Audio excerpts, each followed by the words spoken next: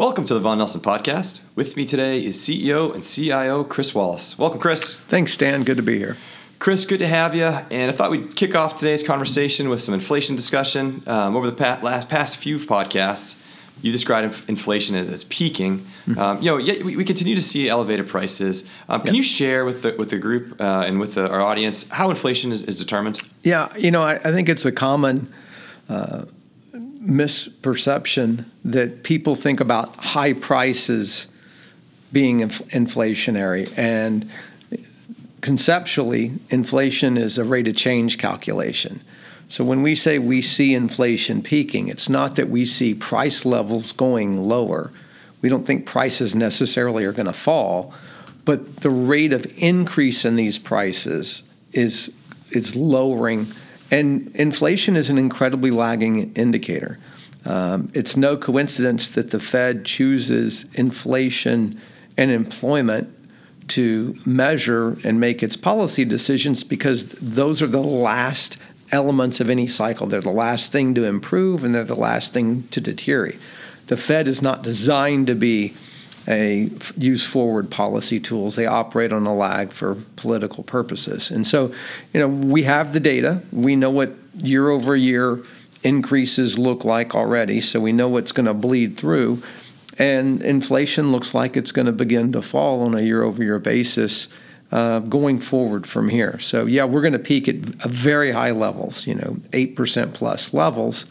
But it's going to fall from here. It doesn't mean prices are going to go lower. And so oil's the number one inflation factor. If you wanted inflation to remain at the current rate of change or accelerate, we would need oil to double to $200 for that to happen. Is it possible? Absolutely. All we have to do is lose a few million barrels of Russian production and we'll be at $200 and inflation will reaccelerate. But given everything we know today, inflation is going to begin to fall, and it wouldn't surprise me to see inflation down in the 5% range by July, August.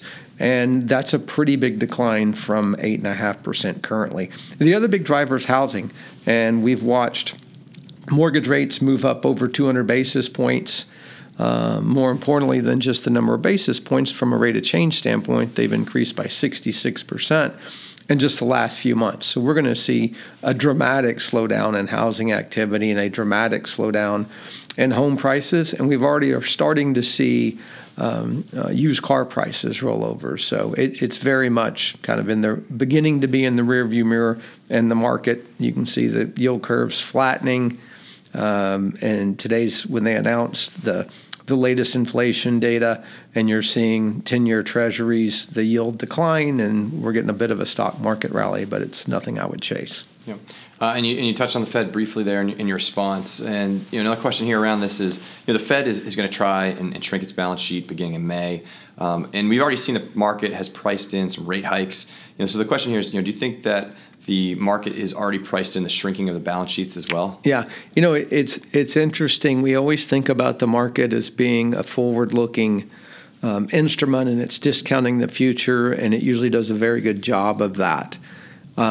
However, when it comes to actual volume, and what we're talking about here is the Fed selling, whether it's treasuries or mortgage-backed securities, you really can't discount that. They will do their best to prepare, market makers and the SIFI banks to be prepared to buy those securities. But investors in general are going to step back and wait and see and try to get an idea of what's going to happen to prices for those securities. They've already lost money owning mortgage-backed securities and treasuries for the last year plus. So I don't think anybody's going to be in a hurry to make those purchases, at least not unless there's a little bit more of a sell-off, a little bit higher yields. And so it's going to tighten liquidity conditions. So, I'm skeptical that we've really priced that in. Quite frankly, I'm skeptical how much the Fed's actually going to be able to do.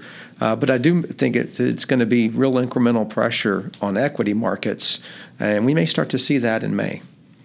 And so if inflation is rolling over and the economy is beginning to slow down, how aggressive is the Fed going to be to fight the current inflationary pressures?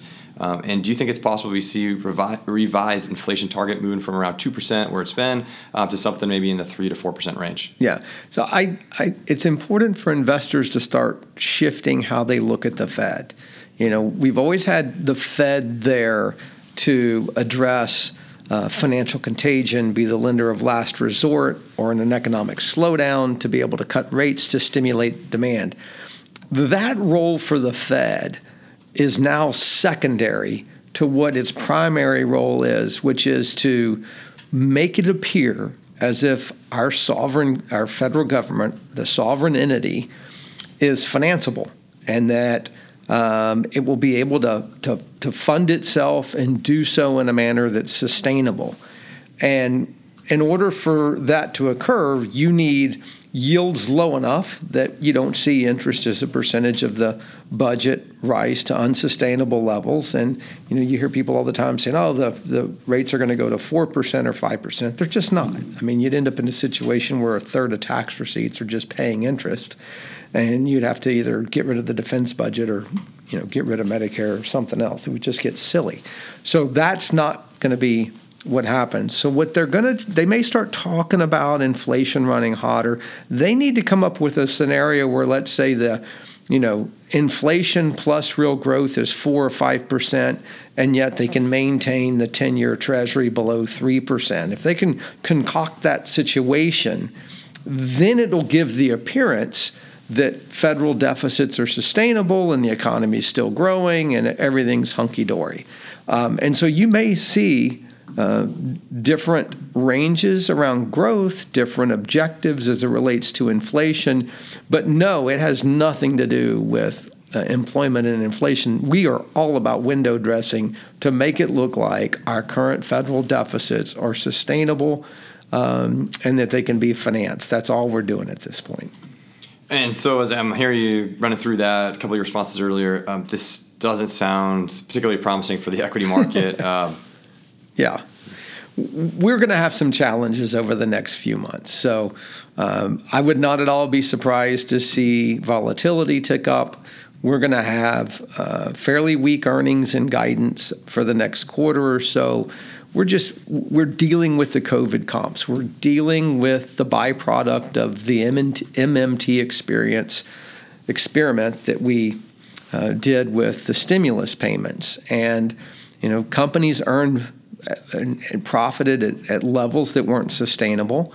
We've had enough inflation created from that experiment that it's eaten into real income growth. And so we're having a real slowdown in spending. We're seeing inventories balloon, and we're seeing issues start to develop in credit markets. We're seeing deals fail in ABS markets, high-yield issuers choosing not to refi because the costs are too high and they're hoping it gets cheaper in the future. So we've got to sort through all this, and never mind the incremental supply chain disruptions that are going to happen with the most recent shutdowns in China and rising cost of food and energy related to Russia, Ukraine. So, look, we've got some issues to deal with, but we'll get through them.